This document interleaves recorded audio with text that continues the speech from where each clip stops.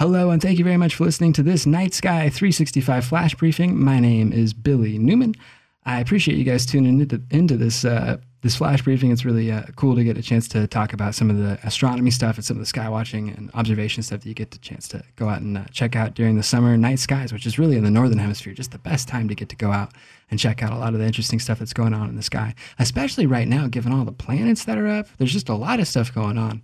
But, there's another interesting thing that goes on in the summertime around this time of year now, and that's the dog days of summer. Maybe someone's talked to you about this kind of trivial fact before, but what's kind of interesting about it is that the dog days of summer goes way back. It's sort of associated with the dog star.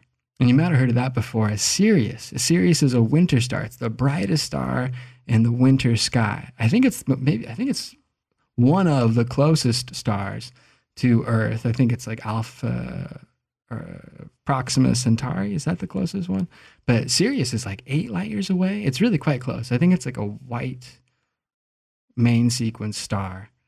It's real hot. But what's interesting is that its position in the sky, it comes up for us as a thing to observe in the winter sky. It comes up after Orion and Canis Major. It's really cool to get to see that. I love getting to spot it. But what's interesting is that they kind of associate this time of year with the dog days of summer.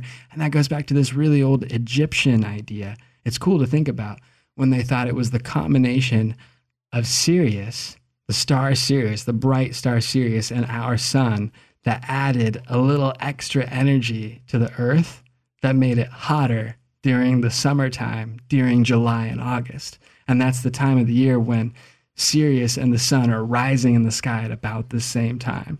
And then they start to separate a little bit, and that's when we start to see Sirius rising in the evening sky later on in the winter. But it's interesting to think about, right? It goes back to this old Egyptian idea. There's more I can get into on that later, but it's something interesting to think about, the connection of the dog days of summer and the stars Sirius and Canis Major, the dog star.